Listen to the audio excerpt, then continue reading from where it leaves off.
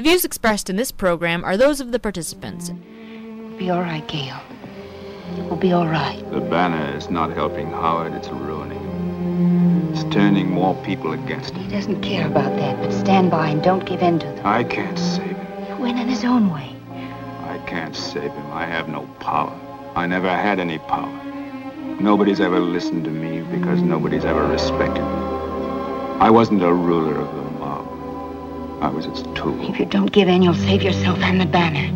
I never ran the banner. They did. The men in the street. It was their paper, not mine. There's nothing to save now. Oh, Gail, don't give in to them. Don't give in.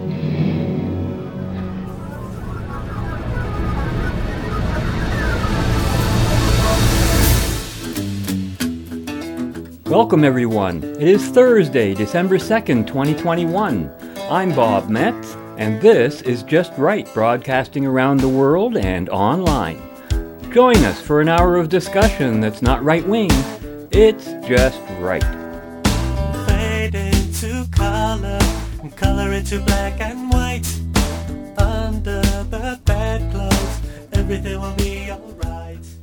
On the heels of last week's broadcast featuring our discussion with Freedom Party leader Paul McKeever, I received this text message from Paul, a message that reflects our show opener today, taken from the 1949 movie The Fountainhead.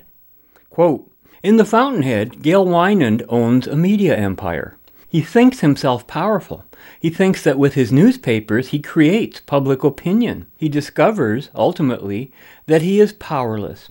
His newspapers merely follow public opinion, reflect it rather than direct it. So it is with political parties. Hence, Ayn Rand's post-Goldwater statement that it's earlier than you think. Until a sufficient percentage of voters want freedom, no party for freedom will succeed. It starts not with the party, but with the voter. We are seeing this now with the Ford government using polling to determine COVID policy." End quote. And that in a nutshell is exactly the challenge and phenomenon that we'll be spotlighting today, right after our reminder that you can and should write us at feedback@justrightmedia.org.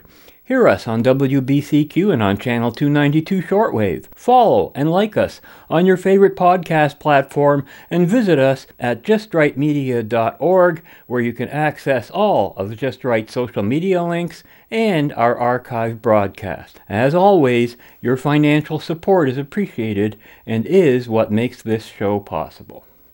Now, as advocates of individualism and individual freedom, during the 2021 Canadian federal election, we endorsed the People's Party of Canada, the PPC, under the leadership of Maxime Bernier. And now, with the June 2nd, 2022 provincial election pending in the province of Ontario, our endorsement has of course gone to the Freedom Party of Ontario under the leadership of Paul McKeever. Now, why Freedom Party? Well, to answer that question in a way rarely understood or appreciated, Paul McKeever joined us last week to discuss many of the persistently pursued, failed, and futile political strategies to which well-intentioned advocates of freedom continually succumb. And for those anxious or desperate to escape a given tyranny of the day, the idea of supporting a new and original political option is pretty much immediately dismissed. Instead, this group is focused on voting against a party in power and will generally choose to vote for any other party that appears to have the chance of winning an election. The fact that all of the parties in this electoral position are the same, ideologically and politically, merely offers an option of replacing one tyrant with another. Whether progressive conservative, liberal, New Democrat, Green, and yes, even libertarian, all of these parties are driven by ideologies of the left, the political polarity that represents conditions of tyranny. Now, with Doug Ford's Progressive Conservative Party having visibly and undeniably embraced fascism, some members of that party who don't want to get vaxxed or who want it to be voluntary have been forced to sit as independents, with two new parties, the New Blue Party and the Ontario First Party, having been added to the roster of political options for Ontario Conservatives. Quote-unquote conservatives. But who speaks for those who value freedom? Who speaks for those of us who aren't just fighting against the latest variant of tyranny? As Paul McKeever warned last week, one must identify the advocate of freedom, not just the opponent of tyranny. Winning elections by trading one tyrant for another may be a winning electoral strategy, but it's a losing freedom strategy. Victories of that nature eventually negate the need for having elections in the first place. Think about it. After all, every victory is just another step towards tyranny. Quote-unquote victory again. Resisting tyranny through protest and civil disobedience, while necessary, is not enough to defeat it. Nor do those methods of resistance have anything to do with politics or working towards a political solution. That's what we really focused on last week. But our focus must be turned towards that eternal vigilance required to endlessly fight for freedom on the political front, for only in this way can we ever hope to achieve it. And in so doing, tyranny simply ceases to exist and no longer needs to be resisted or fought. I hope you understand the meaning of that. In fighting for freedom, you don't have to fight against tyranny. If you establish freedom, tyranny ceases to exist. It's the opposite condition. So always fighting against tyranny and running to some other tyrannical source isn't going to solve the problem. Freedom is tyranny's only antidote. And as the only political party in Ontario that has always put freedom first, whereas the others have never done so, show me where, Freedom Party is also the only party I can morally or politically support. And I know you're asking, am I being self-serving in this regard, given that I'm the president of Freedom Party? You bet I am. But no less than I was when we supported the PPC on the federal level, a party that I'm not organizationally involved with. So, political options for those who see themselves on the right, quote-unquote, got somewhat complicated and controversial back on November 5th, when Randy Hillier made the following announcement. And this war, yes, we can see some of the enemy. But the enemy of big pharma, big corporate interests that are profiteering through these last 20 months, big government, public health, who are all profiteering at our expense. To win this battle, it only takes one thing, and that's for all of us to be honest, all of us to have this courage, the conviction to speak truthfully and honestly. We're going to fight this politically as well. The purple wave is coming to Ontario. The Ontario Purple Wave gets launched very soon. So come and join us. Come and join us. We're going to fight for freedom, for justice, for democracy, for fairness. We have to fight this everywhere, but this is a cultural war, and how we win cultural wars is also at the ballot box. So join with me. Sign up the Ontario First Party paperwork. PPC Ontario and the Purple Wave is here, and it will be on the ballot box, and I'll be leading them for the June election in 2023.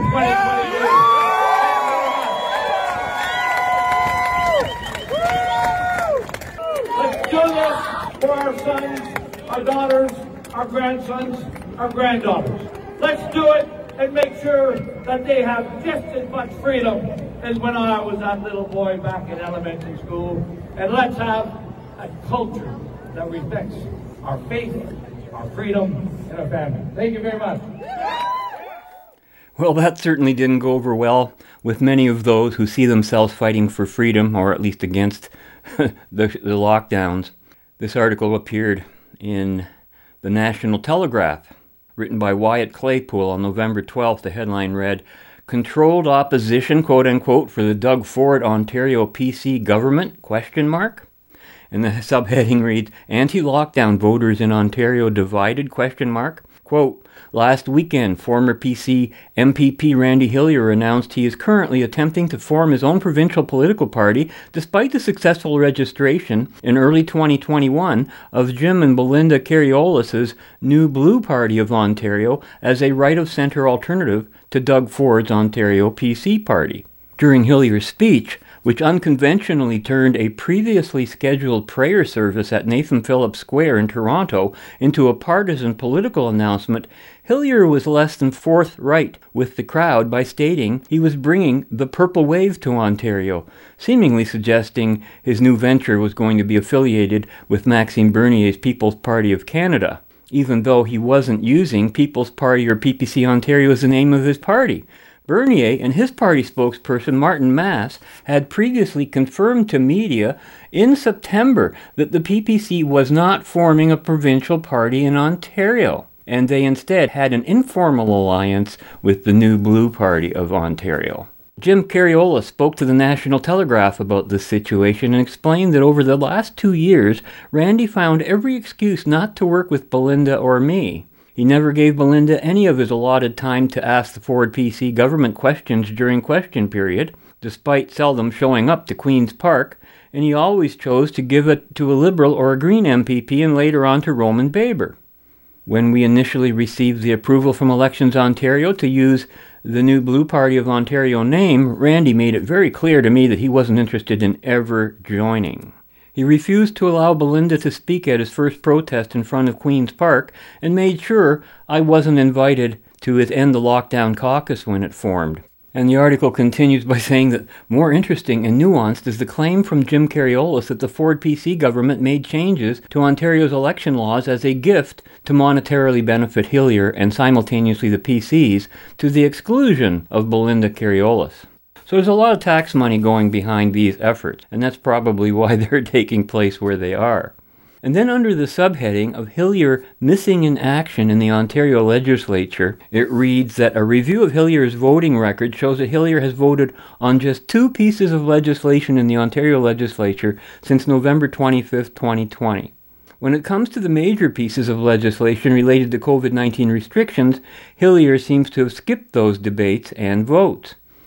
Hillier did also not debate or vote against Bill 12, Mandatory COVID Vaccinations in the Education and Healthcare Sectors Act 2021, on October 21, 2021, or vote in favor of MPP Roman Baber's unanimous consent motion on October 5, 2021, in favor of Baber's private members' Jobs and Jab bill.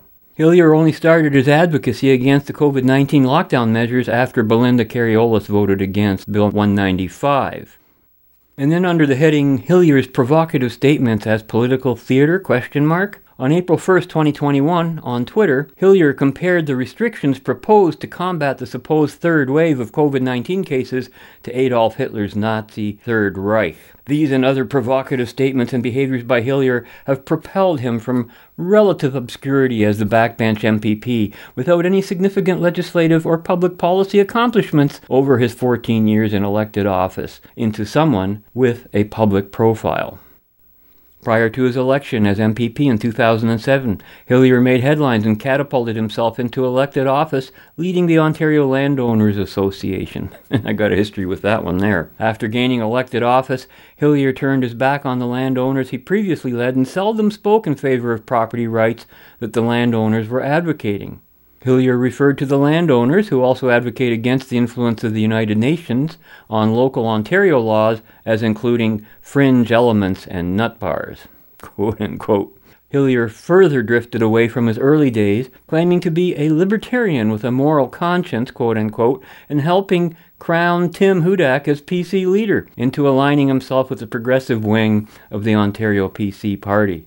Hillier endorsed and campaigned for Christine Elliott over candidates Tanya Granick Allen and Doug Ford back when the latter was claiming to be a conservative. Jim explained to the National Telegraph the political differences between Belinda and himself and Hillier and his close associates, pointing out that Randy doesn't look out for his constituents and is not a principled conservative. In his 14 years of elected office, he's covered the entirety of the political spectrum with his opinions, from the right to the left and back again, all for his own benefit.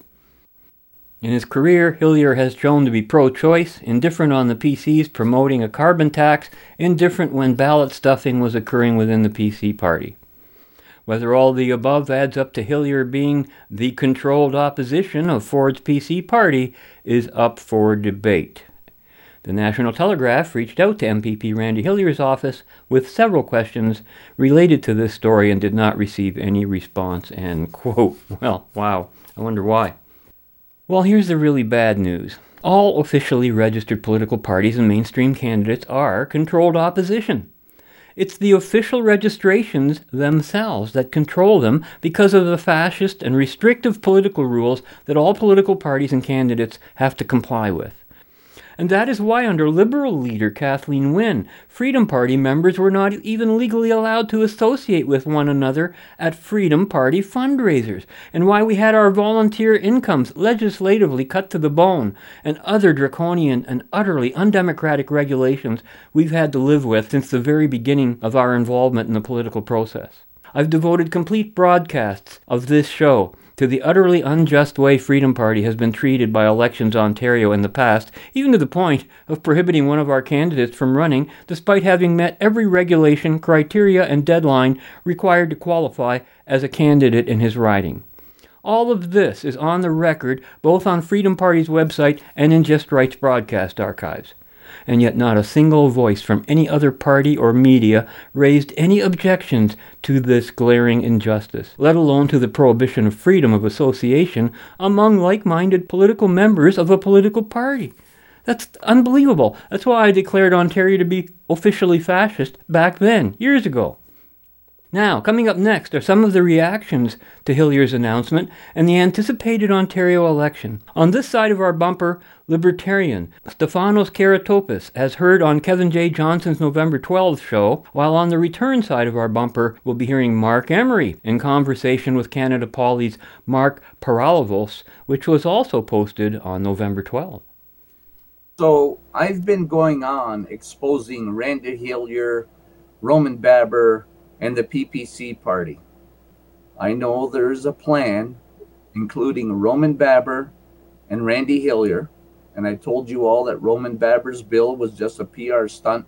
He's going to be creating a provincial party. And I told you that Randy Hillier is going to be creating a provincial party under the PPC, their banner, as the article states. Today, Randy Hillier announced he's going for the premiership of Ontario.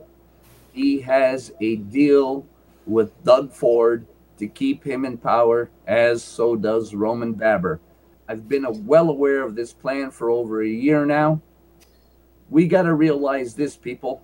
We don't have sheep just on the left. We have sheep on the right and everywhere else who are falling into these scumbags' plans and what they're doing with the backroom deals. And I am aware all the time of political shenanigans and their plans to deceive people in Ontario. And there is a way that you all need to go, and that's get the Libertarian Party involved, because we do not stand for these mandates. We will immediately repeal Bill 195. That is the biggest scam ever, and we need to get this stuff done and get this tyrannical Marxist government out. So this is something you all need to wake up, stop being used by these career politicians such as Randy Hillier, Maxime Bernier. Guess what, people? Did you hear Maxime Bernier lost his defamation case against Warren Kinsella? You know why he lost? Keep in mind, Bernier is supposedly a lawyer, okay, guys? But Bernier lost on the fact because Andrew Scheer, Conservative Party, federal level, wake up again, people, hired the liberal Kinsella to attack the PPC Bernier, and he lost. Why did he lose? Because Bernier failed to show harm, that it caused harm. Now, what kind of newbie loser Bernier is in order to lose because he can't prove harm? This is all PR stunts on the PPC who are endorsing Randy Hillier for the premiership of Ontario, who has a deal with Doug Ford to keep him in power, along with Roman Baber. Wake up. Okay, I need to. The audience doesn't know who Warren Kinsella is. He is a failed musician. He's a failed everything. But because his views are so extremely far left, this guy is crazy. This guy is as radical as a left-wing nut can possibly be. If you want somebody slandered or libeled, you hire this guy. That's all this guy exists for, is to slander and libel people. Every politician knows who he is. In fact, Warren Kinsella made it into my first book, Lacrosse is Dead. I explained Warren Kinsella is for hire. You can hire this guy to badmouth anybody. And he never sued me. You figure that he would. But because I'm telling the truth, the whole truth, and nothing but the truth, there's nothing that he can do about it.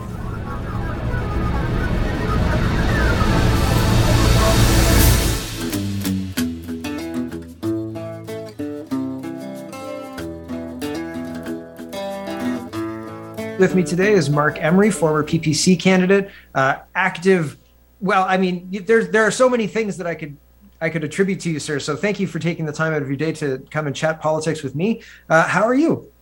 Oh, I'm great. I've seen you on Twitter. You've been paying attention to our premier problems, our difficulties with having anybody to vote for, and Randy Hillier stepping up to the plate. Previously, New Blue had been kind of in the game, but not making a lot of headway. Randy Hillier made an announcement last week. You were really enthusiastic for it. Well, Randy's proven himself.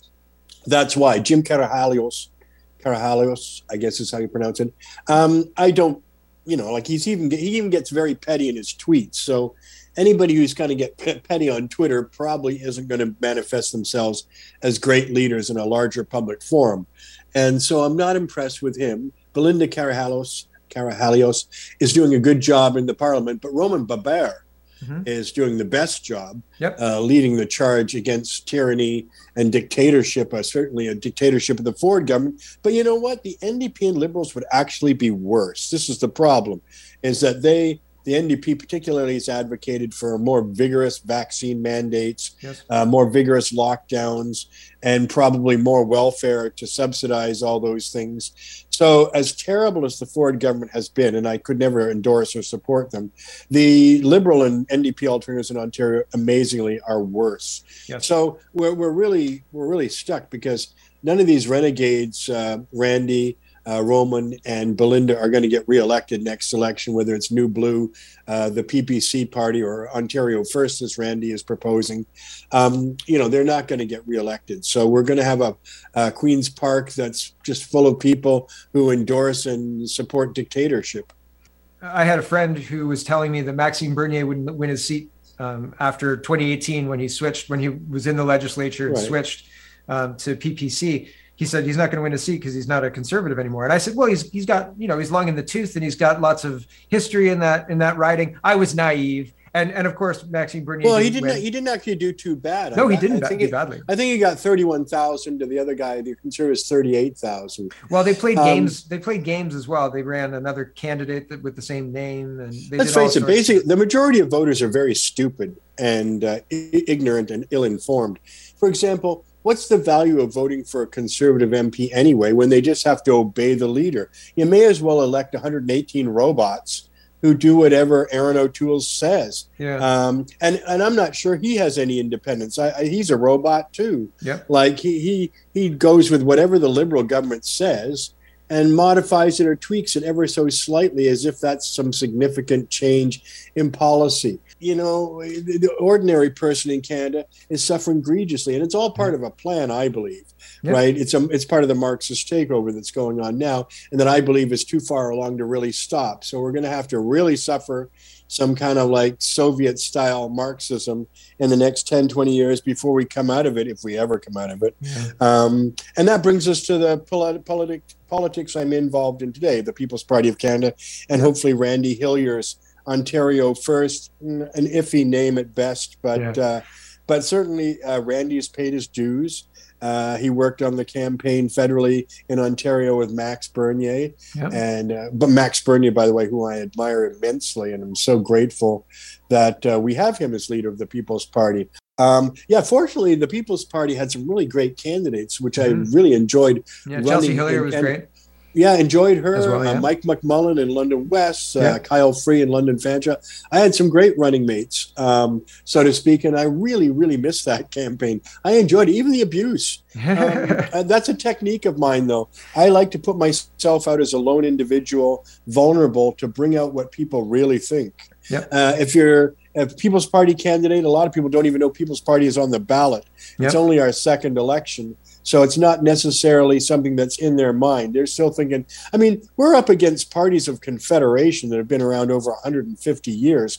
You don't dislodge them in one or two elections. I'm always amazed at the naivete of people who think you can win seats in the first, second, or even third election. The next time People's Party runs, it won't win any seats either. Unless let's hope a little. Let's hope. Well, no, I don't. For Ontario, but I'm not. I don't believe in spreading false hope. I believe in that it's worthwhile to do simply because it needs to be done, not because you're going to win. For Ontario, I think that we're in the same kind of boat because we don't have any party, like all the parties are legacy, and I don't think 95 I think was the last time that Ontario saw different leadership, and that was Bob Rae. So kind of NDP. A lot of that is because alternate parties just can't get their shit together. You've had the Ontario Libertarian Party, great ideas, but you've had them for 50 years and they go nowhere. You've had the Freedom Party for almost 40 years, they go nowhere.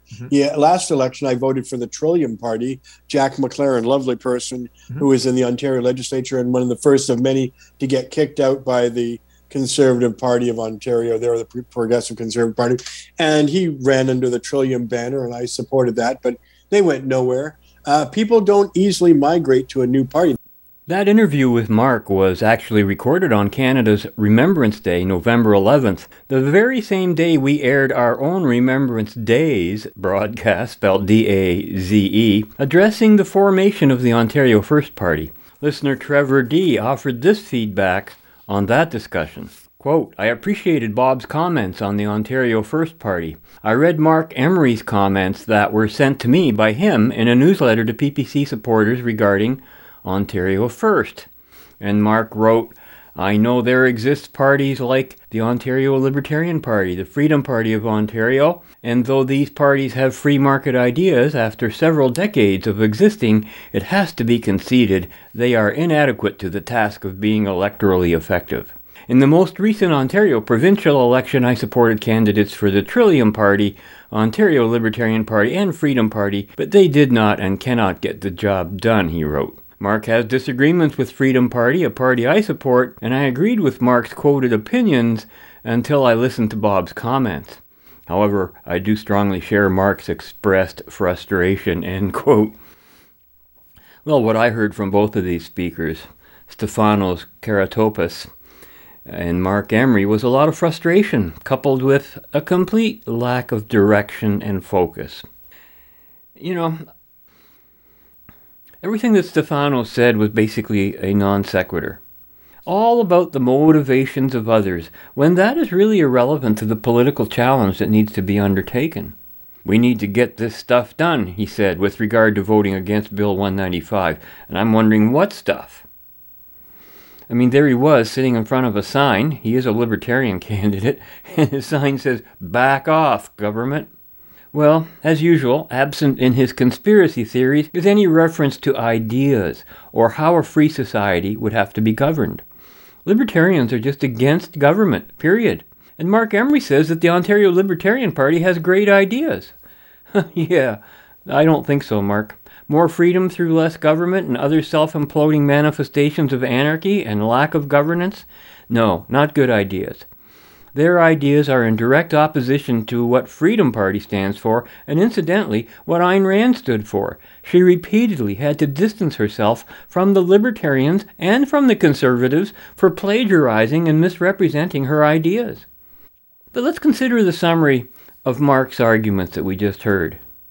He says we're up against parties of confederation that have been around for 150 years and you don't dislodge them in 1 or 2 elections. It's worthwhile to do just because it needs to be done, not because we think we're going to win. He says the politics I'm involved with today, PPC Party, and hopefully Randy Hillier's Ontario First Party. And he says people don't easily migrate to a new party. None of the renegades will get elected or re-elected next election. The majority of voters are very stupid, ignorant, and ill-informed. Well, if winning is not important, if political action is worthwhile because it needs to be done, and if none of the political options opposing the lockdowns will either get elected or re-elected next election, and if the majority of voters who are stupid, ignorant, and ill-informed don't easily migrate to a new party, then on what possibly objective grounds can you criticize any new political party for not achieving success in a few years? You've had the Freedom Party for almost 40 years. They go nowhere, he says. Well, 40 years is a drop in the time bucket for political parties. Assuming majority governments, that would only be about 8 elections or so. So, maybe you should be thinking, ask not what your party can do for you, but what you can do for your party, right? Interestingly, Mark called me a few days after the last federal election to ask if I would change the name of Freedom Party to the People's Party of Ontario or something like that. So I guess a simple name change is all it would take, right? I don't know. I just don't follow that logic. And while it may be true that Ontario's alternate parties can't get their crap together, well, that certainly doesn't apply to Freedom Party. We've had our act together for many years now, and there's really nothing else for us to do except to keep our doors open for any candidate willing to represent a political party that actually puts freedom first, both in theory and in practice. Freedom Party has an official constitution with all the rules and regulations necessary to understand the operation of the party. I mean, that task alone took years to develop. Freedom Party has a statement of principle and a policy book. Policies which, by the way, emphasize what Freedom Party would never do, not just what we would do. We've had comprehensive platforms along with ads and all of the other political accoutrements for all of Ontario's elections since the party's founding in 1984. Freedom Party has a history of action and of success in campaigning on all kinds of issues, from taxation to censorship. But as I noted in my discussion with Paul last week, winning ad hoc battles does not translate into electoral growth or success. Freedom Party has been the only Ontario party officially opposed to the lockdowns and exposing the fraudulent COVID stats from the very beginning of this political pandemic, going all the way back to March 2020. All of this is online and it is available for anyone to see. So if the only thing objectionable about Freedom Party is its unelectability, well, that doesn't distinguish it from any of the other alternatives Mark talked about, and is not a criteria for picking which party to represent and support. The only commonality I see in the candidates and parties that Mark has chosen to support is that they are, or were, associated with candidates or leaders who already had a high political profile, as former representatives of other parties that were not founded on the fundamental principles of individual freedom. So right now, it looks like Mark will be putting his support behind Randy Hillier's party. Well, it was pretty clear to me several months ago that Randy Hillier was looking to lead a political party in the Ontario legislature.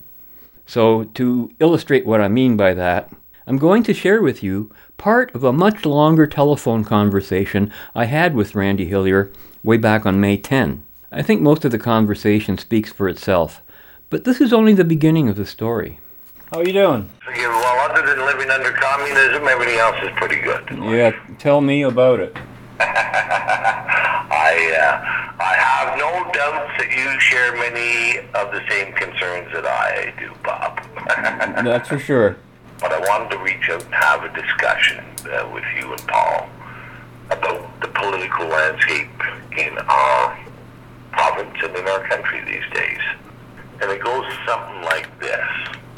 I think there's a significant constituency out there in our province and in our country that are mobilized and looking for a political home to oppose these lockdowns. I agree. But there isn't really a single viable option I agree again, yes. You know, of course, there's myself, who's been kicked out of caucus, Babber, who's been kicked out of caucus, and Belinda, who have been kicked out of caucus. Right. And, you know, I started up what I viewed as a non-partisan caucus for all levels of government, for elected people, to coalesce around that one idea of ending the lockdowns. And that's been successful to a degree so far. We've got about 60 members on that in the lockdown caucus. However, one of the unfortunate parts about politics is sometimes everybody wants to be the leader. And that's what I'm seeing. Roman is uninterested in joining that. And this was not a parliamentary caucus. This was just to show people that people could work together on a single objective of ending the lockdowns. But Roman seems to think that he can start a party. Belinda seems to think that their new party is the answer. And we're seeing a similar situation on the federal front as well. I think there's an opportunity for all political entities that oppose these lockdowns and people on the right side of the political spectrum to get together and have a discussion and see if we can create a single home for people opposed to lockdowns, who by extension are people who have a greater regard and desire for freedom. Right. So that's my call out to you to see, would you be interested in having some of those discussions? Oh, absolutely. I don't know if you've checked out Freedom Party's website of late, but we've been opposed to these lockdowns since day one, and I have spoken out vociferously against them since this time last year. We've on my own radio show, Just Right. I've watched a few of those shows, yeah. and I know that even without watching the shows, I would know where your heart lays. And of course, the reason Randy knows about us is because he is on Just Right's weekly email update list and is thus able to read our weekly blog posts. But it's not the first time Randy has approached me or Freedom Party. The first time was back when he was still head of the Landowners Association, and in order to get the Ontario PC Party to accept him as a candidate for his Ontario riding, he considered becoming involved with Freedom Party. And I must have spent a good 2 weeks or more corresponding with him and sending him all kinds of Freedom Party literature in the mail. But no surprise, the PCs readily approved his candidacy, and the rest is now history, of course. Now, let's put the horse back in front of the cart, shall we? It begins with the voters, not with the parties, right? A couple of weeks ago, you'll recall that we took a look at the mass psychology of tyranny. We featured Dr. Matthias Desmet, whose analysis of what is happening in today's political zeitgeist was both chilling and alarming. The blindness of those who cannot comprehend the tyranny that envelops them was clearly explained. And to expand on what Dr. Desmet had to say on the topic, Laurel and Tyler Thompson recently featured two Canadian lawyers on her November 26th show who also found themselves forced to go down the psychological rabbit hole. James Kitchen and Catherine Kowalchuk are two lawyers that take aim at the government, take aim at some of the things that are going on, and they sound the alarm that politically correct judges and our government are siding against common sense, against families, and against individuals, citizens, rightful citizens in Canada of a free society are finding the tyranny is unbelievable. One of the things I want to say, do we have to be more like lions? Absolutely. That's the reason why we're in this mess, is so few of us have the courage. And it seems that typically those of us who have the most to lose have the least amount of courage, right? And that's the problem, is our professionals have failed us. Our institutions are failing us because those people who have the most influence to speak up and they have the kind of skills that would allow them to speak up and actually change things, those are the ones who are bucking out or even actively encouraging all of this. And so it's left to the little guys like, Pastor Pawlowski, other pastors, regular Joes who've stepped up, fringe lawyers like myself, who are out on our own and not part of some big firm where, we get to have a lot of influence. It's left to the likes of us, because those areas of our society that we look to protect us have utterly failed. And that's why you get to a situation where we're in now, where our laws are merely words on paper, because in order to enforce those laws, people have to make difficult decisions.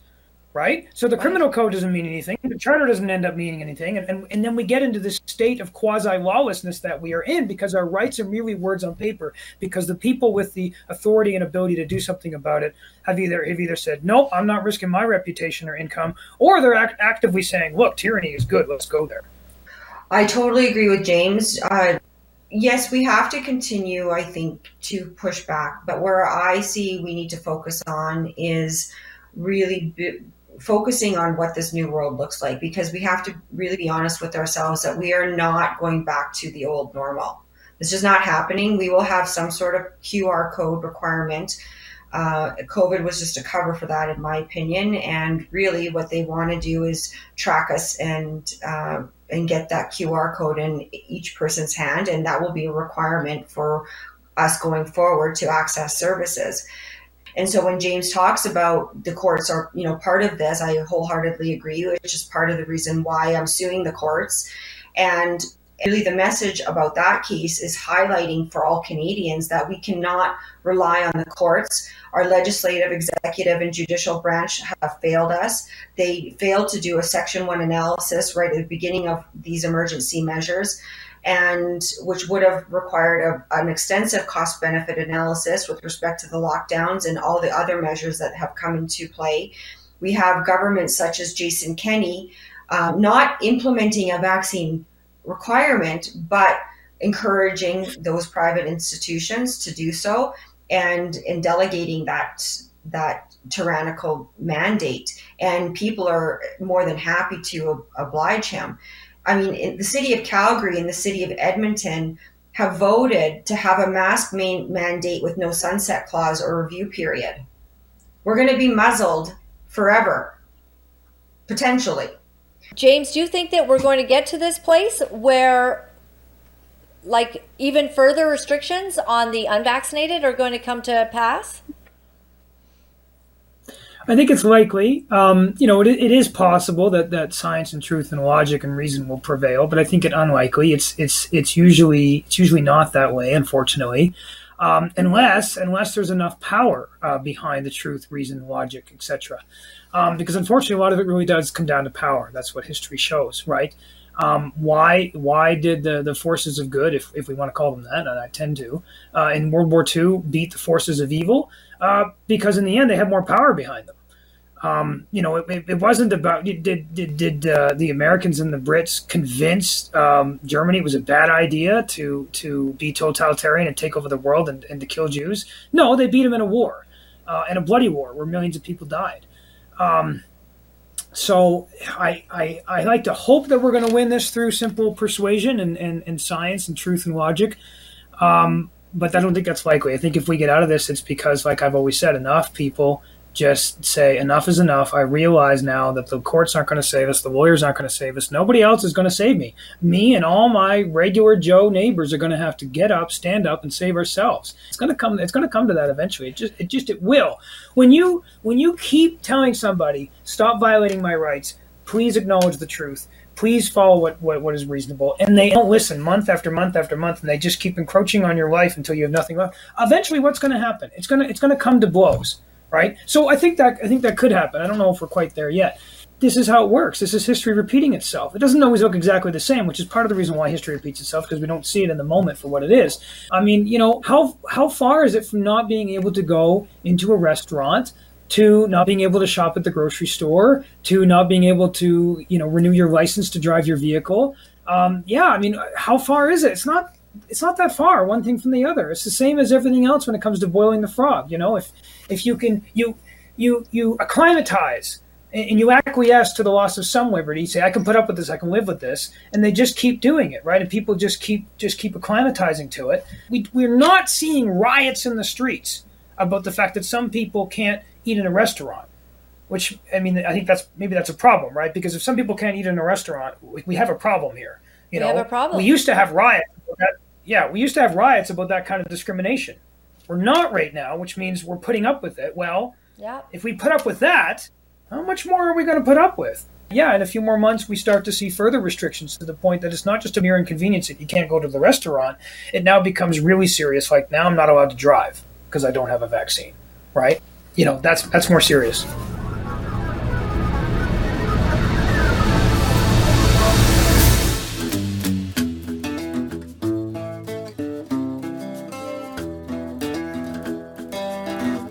This is crazy. Where are we headed with this kind of acquiescing, Catherine? Well, we're heading into very uncomfortable times. It is disturbing when people are quite happy to not serve an unvaccinated person, and they are quite happy to fire somebody who doesn't want to disclose their status. And then we have our politicians like Jason Kenney, who is saying that this is a pandemic of the unvaccinated, inciting hatred amongst this group. And we have to keep talking about it, and we have to keep pushing back. And so our society has become completely ridiculous in terms of their fear around death. And what we should be spending more time focused on is not when and how we die, but how it is that we are going to live. What kind of world do we want to live in? We need to take over the media. We need to completely turn off that TV and become willing to look at shows like yourself that you produce, Laura Lynn, and others. There's so much great content out there. People, they're so fearful. They don't know the truth. But are they fearful? I think that there's a small portion of the population that are fearful, that really believe that they are going to get harmed. But I think that the majority of people, and we call them at Lawyers for Truth GATKAs, the go along to get along. The go along to get along will put on the mask so they can get their stuff at the grocery store. They will, do what they need to do. It's just a mask and all this stuff. And we said from the beginning, the go along to get along are going to be the downfall, because it's the majority of the population that really have no desire to consider the long-term effects of this and to consider the world that they want their children to live in. Do they really want their children to have a vaccine passport for the rest of their life? They think naively that the government is going to relinquish this power. They are wrong. The government will not relinquish this power, and they don't want to, because that's not part of their plan. Their plan, very clearly, the Canadian government is already working on coordinating the digital currency efforts. We know this. It's in their government documents. We know that our membership affiliation with organizations like the World Health Organization and the UN and the International Monetary Fund and all of these groups, they are going to a digital currency. And the digital currency is about social credit. If we have to have a QR code right now to get into a restaurant or to get into my son's soccer game tomorrow at the Calgary Soccer Centre, why won't they consider that it's not a stretch that they will and can deny entry anywhere at any time for any arbitrary reason they wish? Put this to you, James. Maybe is it because it doesn't quite affect them yet? I don't know. There's some people, I think tyranny can slap them in the face and they'll just think it's the wind. They're just blind, willfully blind. I don't know, in denial. I don't know. I don't know what it is psychologically. And on that point, I want to make an important point about this to people who are not completely immune to reason. Even if you aren't a hardcore, opposed to getting the vaccine, opposed to the mandate, one thing you need to see is this pitting of people against each other, because this is a really common historical tactic for governments. They pit people against each other to distract from the government's encroachment on the liberties, the government's coalescing of power onto themselves, right? Because if the people are divided and fighting amongst themselves, they can't unite and fight against the government. It's really simple, and it's used quite often. It's quite easy to see when that's going on. So right now you have unvaccinated pitted against vaccinated, and a lot of the vaccinated are stupid enough to think that the loss of freedom is to blame on the unvaccinated, as if it's not to blame on the government. And again, I don't know how thinking adults come to this conclusion, but it should, stop and think for a minute. Who has taken away the liberty? Right? Well, it's the governments. Well, the governments have said, well, we've taken it away because of the unvaccinated. But stop and think about that for a minute. You're being played. The government is the fault for taking away their freedoms. They're the ones who've done it. They've given you an excuse, and you've stupidly fallen for it, like some babe amongst wolves. Grow up, stop and think for a minute about what the government is doing and how they're playing you. Because if you're blaming the unvaccinated for the lack of freedom, you're totally missing the point of the story. You're listening to Just Right, broadcasting around the world and online. And as a homemade illustration of someone who's missing the whole story, here's a letter to the editor of London Free Press on November 28 with the heading Tougher Penalties for Anti-Vaxxers, written by BP of London, Ontario. And he or she writes, quote, "Anti-vaxxers are taking away the rights of the vaccinated.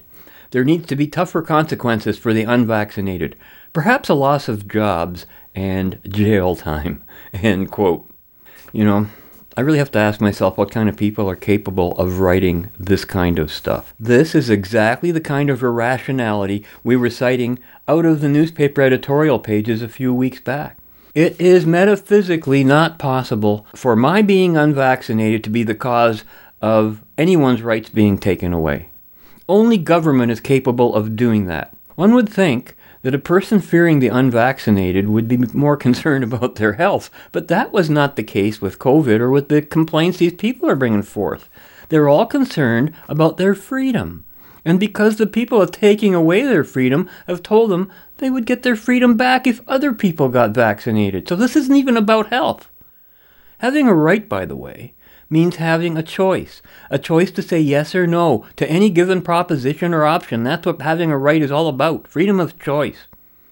It is the letter writer, BP, who is advocating taking away the rights of the unvaxxed. I have never yet heard of anyone labeled anti-vaxxer ever insist that others should not be allowed to choose to get vaccinated. Never. That shoe is only on the left foot of the pro-vaxxers, who insist on forcing their choice to get vaxxed onto others. Pure hypocrisy, pure selfishness, and disregard for the rights of others. If it's your rights you want back, stop voting for the people who are taking them away from you, for God's sake. Just unbelievable, but that's what we're up against. Now, up next, a powerful lesson on the power of epistemology and the proper definition of words and concepts. Here's a guy I really like. This guy lets her rip, and basically he's asking the question, at what point do we say enough is enough? You can't force people to take an injection whether you think it's right or not. You cannot do it. At what point is enough enough? This is British television show host Majid Nawaz. Unless you want to change the definition of language, what my concern is mandates. And I wholeheartedly support all those people who are protesting against mandates. Now, if you're going to change the definition of language and call me an anti-vaxxer as a result, then you are fulfilling everything that Orwell warned against in 1984. You are fulfilling everything Aldous Huxley warned against in Brave New World, because you change language so that you can destroy one's understanding of truth and make everything morally relative, where nothing has meaning anymore and therefore anything can be asserted. But think about this. In a world where nothing has meaning anymore because you change the definition of language, anything is possible, but only for those who have power. If nothing's real, if there's no truth, then whoever has power can define reality, and that's called tyranny. The only thing that resists tyranny is if you hold on to the truth. In a democracy, the one thing that is not subject to majority whim is truth. Now, you've got a situation which we pay lip service to all the time. We study this in school, people. Please understand me. I'm trying to show you all love here, not hate. We study this in school. And we talk about Chamberlain and appeasement, and we ask, how did people sleepwalk towards tyranny? Hannah Arendt, a great philosopher, made it her life's passion to understand how totalitarian arose, has even written a book on totalitarianism explaining it, and explained what the banality of evil means. And that is, the word banal, it's just commonplace, because people were sleepwalking towards it because it was done incrementally, inch by inch, like the proverbial frog that is boiled in water, whose skin temperature changes with the water and doesn't realise it's being boiled alive. And that's why I'm asking you, at what point do you realise you're being boiled alive as that proverbial frog? Austria has announced a lockdown for the unvaccinated and then announced mandatory vaccinations for every single citizen. So now they're saying they want to force people with injections. At what point does this cross your red line? And do you believe me when we start saying this is tyranny? I'm not talking about vaccination. I'm talking about mandates. I'm trying to keep my voice steady and low so that nobody accuses me of inciting, of being angry. I am urgently trying to have you people listening hear me. Please understand, I know tyranny. I have been jabbed against my will in prison. I am trying to defend your civil liberties, and I see them being snatched from you, and you're being told it's good for you. I promise you, when your civil liberties are taken from you, you will never be told that it's bad for you. Think about it. If you were the dictator or tyrant or politician seeking to take people's civil liberties, you would not lead by, I know this is bad for you, but I'm going to do it because I want power. It is always sold to you as it's good for you and that you know best and you're doing the right thing, because the road to hell is paved with good intentions. And disease control is one of the best ways to make you believe you're doing right by taking people's civil liberties. It's been done before.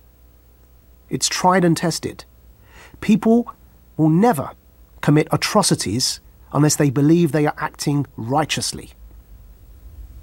And just study Hannah Arendt, study the rise of totalitarianism, look at the banality of evil, and understand this is how it happens. At what point do we cross your red line? And at what point do we say enough is enough? You can't force people to take an injection whether or not you think it's the right thing to do or not.